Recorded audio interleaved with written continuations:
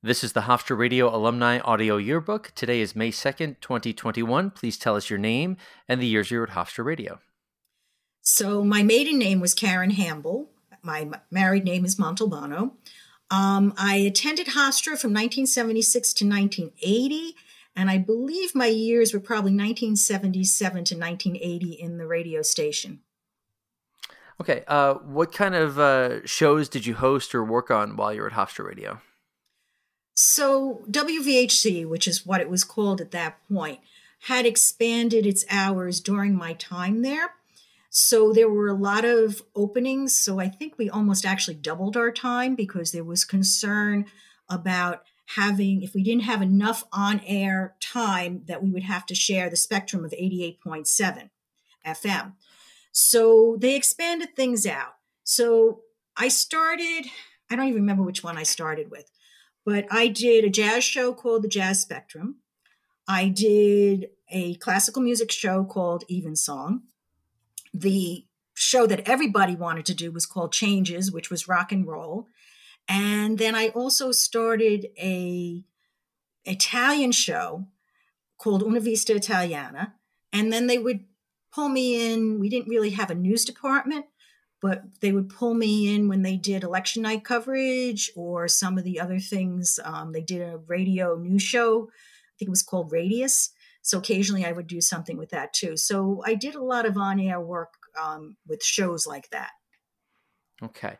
And while you were at WVHC, did you have any titles or management positions? Yes, I started out as the assistant executive engineer and then became the executive engineer. Okay. Did you use your real name on air? Did you have an on-air name or any nicknames? No, I used my full name, my real name. Okay. So this is a two-part question, and answer it in whatever order makes sense. But I'm always curious what first brought people to the radio station, and then for those of us who weren't there when you were, what was the station like? Where was it? What buildings maybe it was in? What did it look like? Maybe some of the people that you met. What do you remember from first getting to WVHC? So when I committed to Hofstra University, I went into communication arts and I wanted to do broadcasting. The broadcasting curriculum at that time was very top heavy in TV. I think they only had maybe 2 radio courses. So my first thing was to drift downstairs in Memorial Hall where the TV studios were and start hanging out down there and getting involved there. Things happened and I didn't feel as comfortable there. And somehow I made my way up the stairs to the second floor of Memorial Hall where the offices were for WVHC. I got involved in a number of different ways. I walked in and the first thing they said to me was, well, you need to go and take training courses. You have to train to be an announcer. You have to train to be an engineer. And at the time, the FCC regulations where you also had to get a license, which meant that you had to go into Varick Street in Manhattan and get the license, which was a third-class license with broadcast endorsement. Once you had that license, then you could sign on to the logs and operate the board, and basically what it was for the transmitter. Anybody could operate the board, but to sign on to the logs for the transmitter, you had to have the license. So the thing they said to me was, well, you can do remote work and we can train you that real quick and you can do that. So I think my first remotes that I did were for the football team. And at that time, Hofstra Stadium, the AstroTurf was dangerous, so they did not play over in the stadium. Instead, they played on grass behind Memorial Hall, which actually is where the building now stands that houses all the communication arts. So I was up in the stands, had to take all of this, the M67 Shure mixer, the microphone stands, put them in a suitcase, drag it out of the basement Memorial Hall, go up the ladder into the press box, set it all up. I remember Jeffrey looking at me saying, a couple of years ago, they would not have let women up there. They were probably afraid that they were going to wear skirts while they were going up the ladder.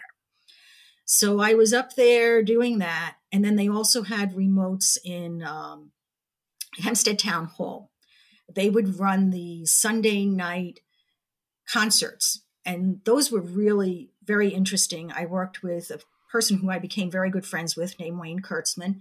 He did all the announcing for it, and I often did the engineering for the remotes. And sometimes you'd have a piano, sometimes you'd have a four-piece wind or a string quartet, and you had to learn to mic all of the different music. And we had actually a box, a mult box that we put in all of our connections into, and it went back to the station. Doing the remotes, everything was we were very conscious of budget because we really didn't have much of a budget. So to do remotes, instead of having a dedicated line, what we did was we ordered telephones, and we'd have a telephone line put in, and the telephone line we'd disconnect the telephone, and I'd put 2 wires into the telephone line, run that up to the Shure M67 mixer, set that all up, and that was how it went back to the studio. So they'd pick it up off that telephone line, and that's how we broadcast many of these games. As I said, the concerts were different. We had a mult box with a dedicated line that came out of the town of Hempstead. I also walked in, and I only did this once. I saw an article, or actually it's an East End paper that's still there. It's called Dan's Papers. Sure. And I used to read it all the time. I was out there all the time with my family, and I read it all the time. And he had this great little story called The Reindeer Who Couldn't Fly. And I looked and I said, you know what? This would make a great radio play. And I walked up to Linda Dayleader, who was the program director at the time, and I said, wouldn't this make a great radio play? You should consider doing it. And she said, do it. And I said, what? She said, do it. I said, but I don't know. She said, we'll help you. So it was really quite interesting and fun, a little bit frustrating at times, because Jeffrey Krause loved, I think, doing these radio dramas. And he engineered all of it. And we used the 4-track, which was very high technology, that very few people actually touched the 4-track machines that were down in the basement studios, which were in the little theater, which is now, I forget what, Mason Hall or something like that. And we did all of the voice, and I had to cast it and ask people to cast it and whatever. And Jeffrey actually did the grandfather because he had that deep, very sonorous, forget that word. He had that deep, beautiful broadcast voice.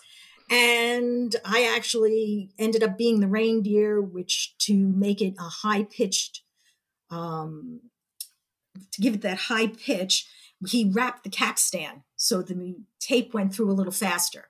So, and then we set about putting music to it, and it ran for many, many years as the part of this Christmas special. I don't know whatever happened to it. So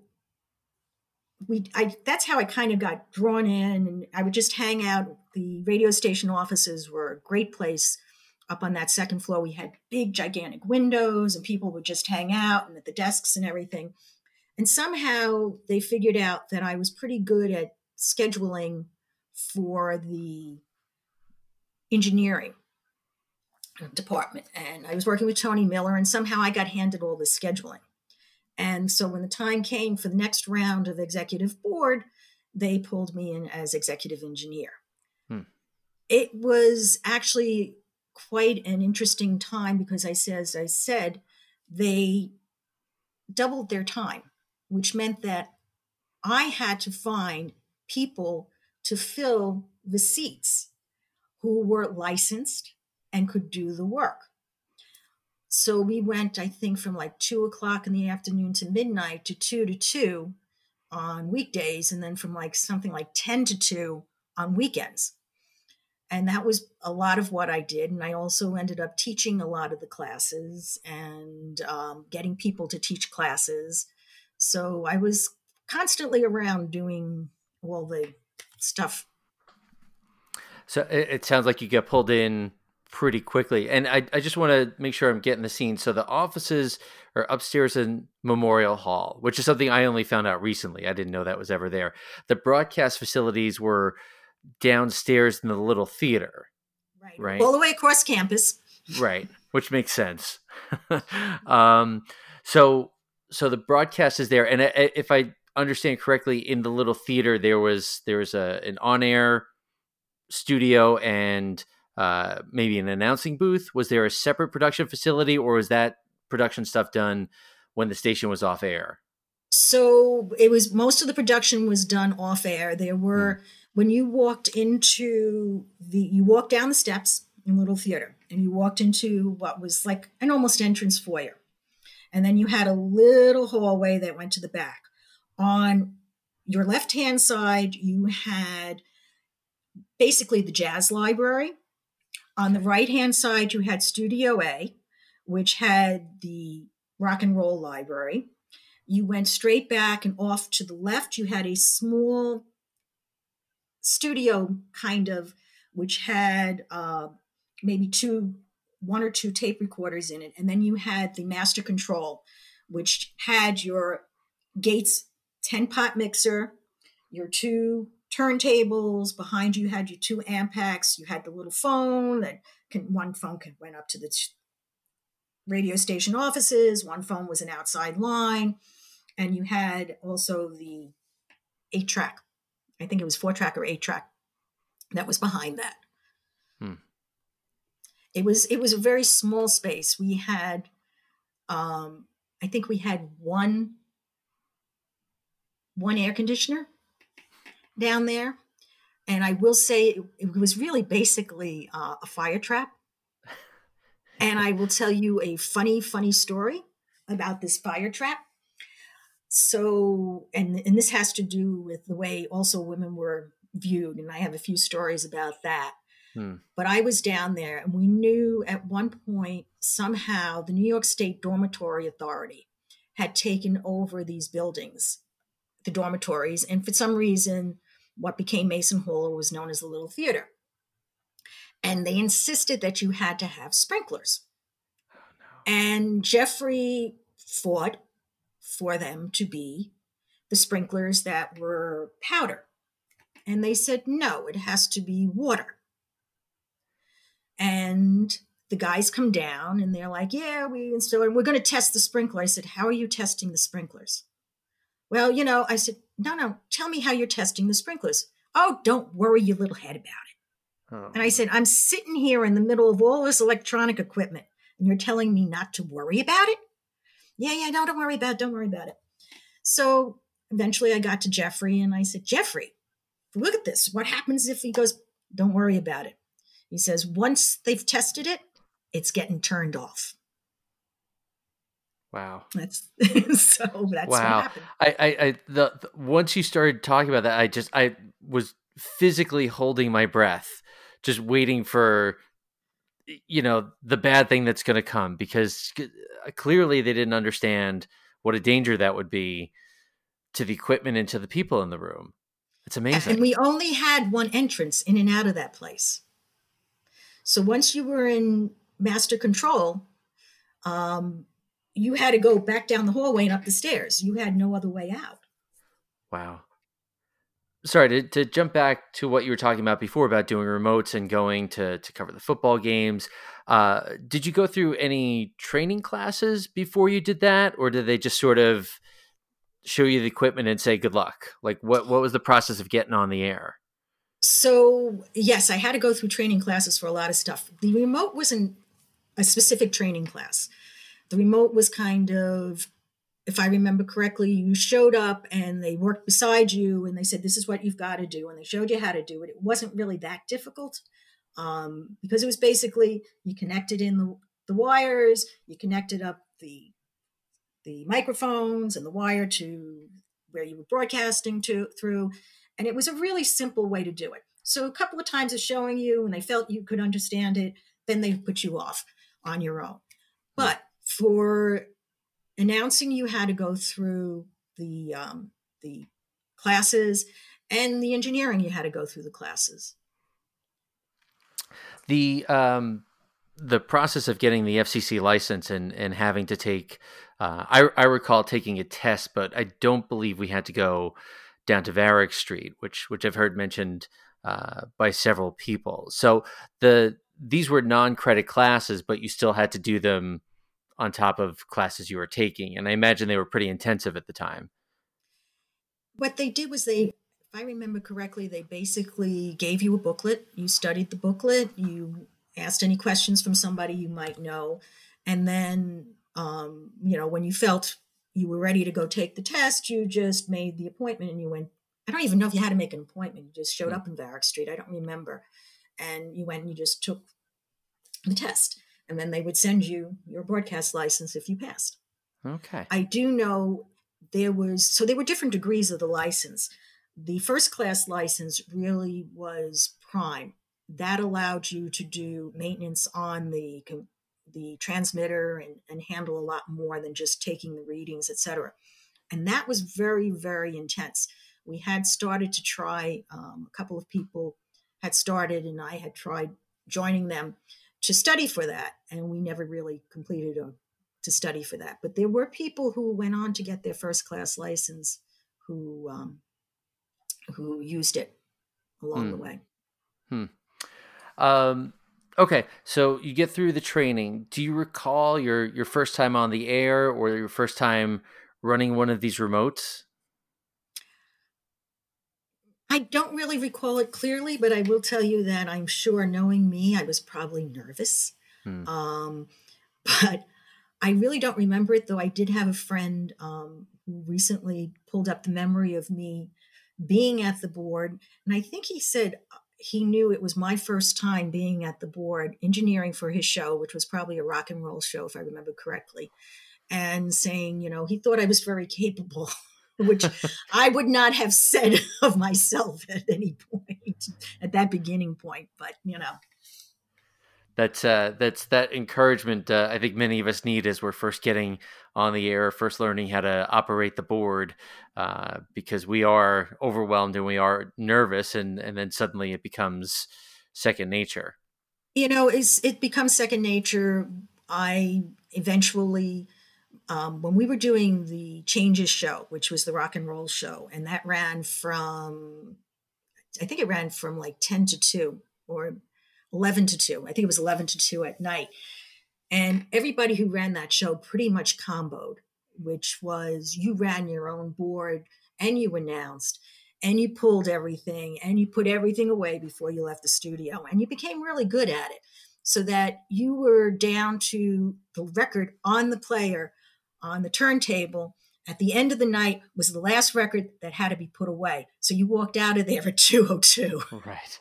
I would be remiss if I didn't go back and ask about, you mentioned covering the football games Mhm. and being a woman covering that, and Jeff's remark about that maybe a few years ago they wouldn't have let you.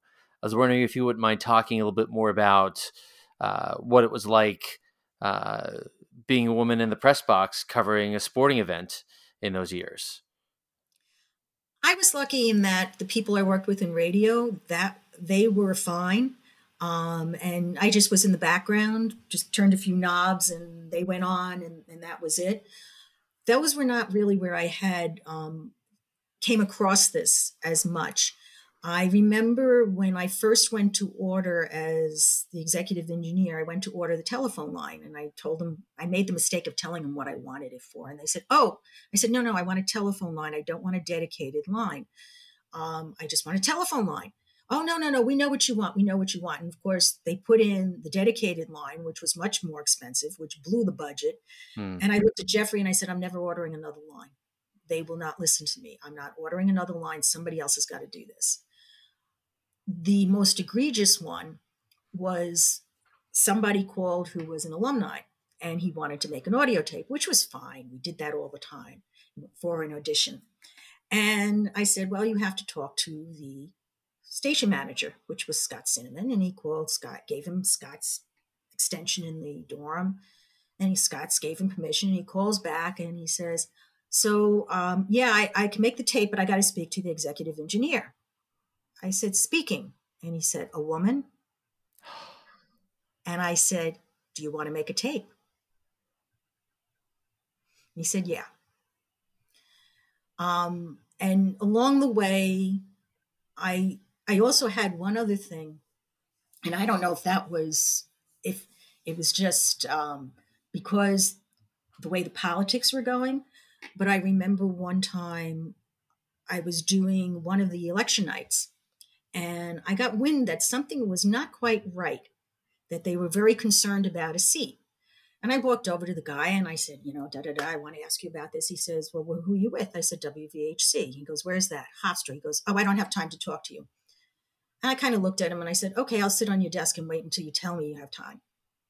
And he went, okay, I'll talk to you.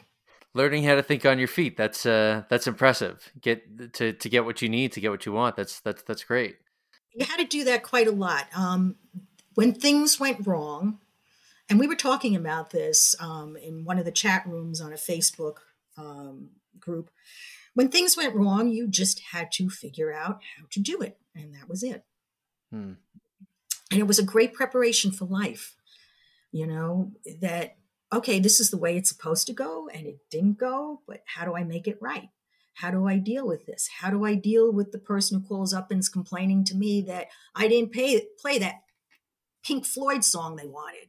Or could you play this and you're never going to play it, but you say, yes, I'll put it on the list, Right. You learn how to deal with people. And it wasn't just the outside people. You were working constantly with so many people within the radio station and so many different ways that they approach things.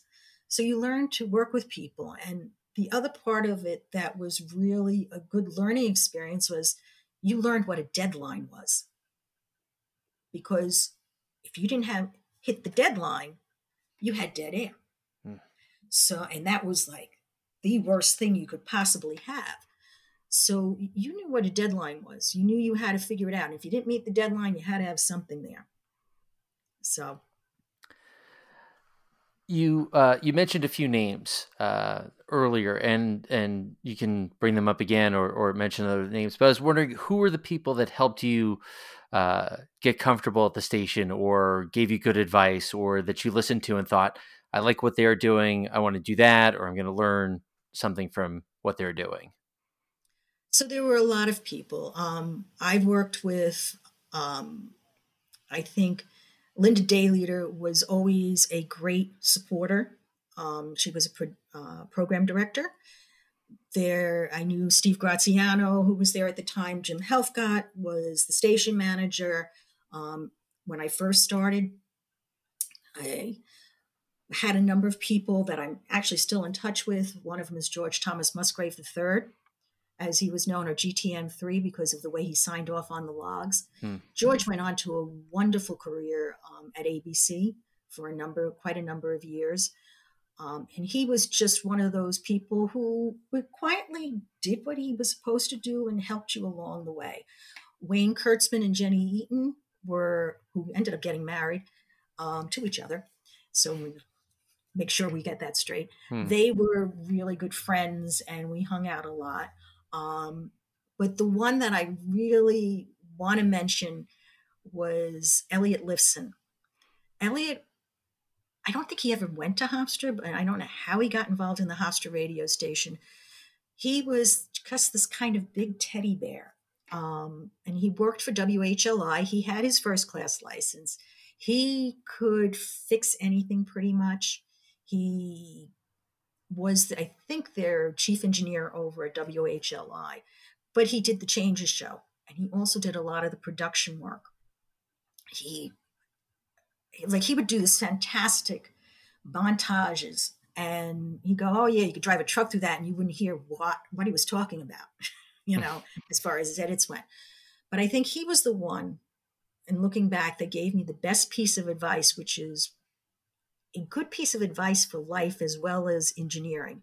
And that was, everybody's going to tell you how to do this and the way they do it and why you should do it. And you should do it that way and this way and whatever. He says, listen to it all and then take from it what works for you and use that.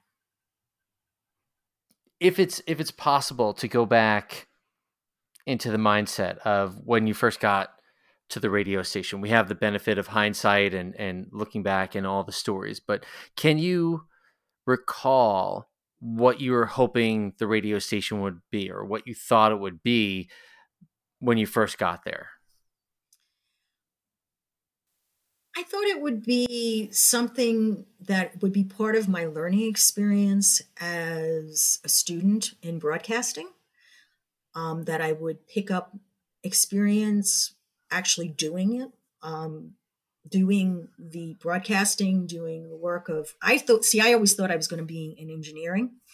Uh, I loved theater, but I always seemed to bomb auditions. And I even bombed a few auditions professionally as well in radio.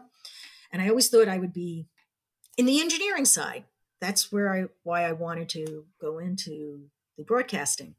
And somehow I found myself always on the other side, doing, as well as the engineering, doing the announcing. And actually, I even wrote news for a while and worked in a newsroom, which surprised me that I landed there. But that was, just to go a side note, one of the things that happens is that people who worked in the radio station were very generous in helping other people who had worked in the radio station at different times from them. And there was one of these staff dinners that I went to, and there was a guy named Howard Lieberman who I was talking to, and he says, "What are you doing?" I said, "I'm between jobs right now. I have nothing going on. I've got to figure it out." He goes, "I work for WINS." He says, "Apply there. Use my name." He says, "Apply as a writer." I said, "Okay." So I applied as a writer, and they looked at me and they said, "You don't have the chops, the experience for the writing, but we'll take you in as an NPA, a news production assistant." And I said, "Fine, let me try that." And that's how I ended up spending 17 years at WINS. So that was part of the networking that was maybe not as formal as people think of these days, but it was definitely networking where people would look out for you. "Oh, you worked at WVHC. Yeah, we know what that is. We know what you've gone through over there. And, we can recommend you or not recommend you, depending on how it worked." But I saw it as a place that I would get experience, and also it was an enjoyable place to be. You hung out with people, you talked with them. It was better, I was a commuting student. So when I had downtime between classes, where was I going to hang? And it ended up being the radio station offices. Karen, these are wonderful stories. Thank you for sharing them with us. And I'm going to come up with some more questions, and I'm sure you have more stories, and we can do this again sometime soon. As everybody says, I have plenty of stories. And I would love to do it again. And hopefully maybe I'll find a few more stories out of the deep recesses of my brain.